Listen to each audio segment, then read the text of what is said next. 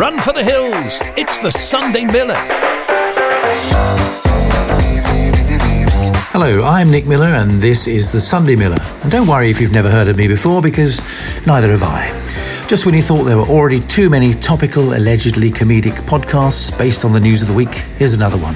But it isn't just about me slandering the government or the Kardashians, and I'm reluctant to say things like it'll be my wacky take of the events of the week or my irreverent view of what's been going on in this sceptred isle and around the world.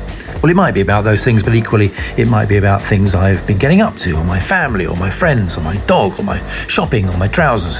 Who knows? I don't know. Could be anything. But it's generally always topical, or at least has bits of topical content, which will be very bloody irritating if you're listening to episode 27 in 3 years' time. You'll just have to find out. Nothing's sacred. I don't aim to offend anyone in particular. I like to think of myself as an equal opportunities offender, so hopefully I'll manage to offend everybody over a period of time.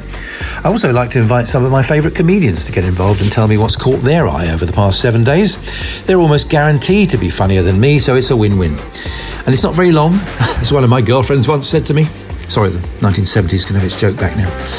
It's never a long and rambling, self-indulgent podcast like some of them you get. It's generally a short and rambling, self-indulgent podcast, designed to fit in a modestly sized Scooby-Doo lunchbox next to the curled-up cheese sandwich and the packet of Monster Munch.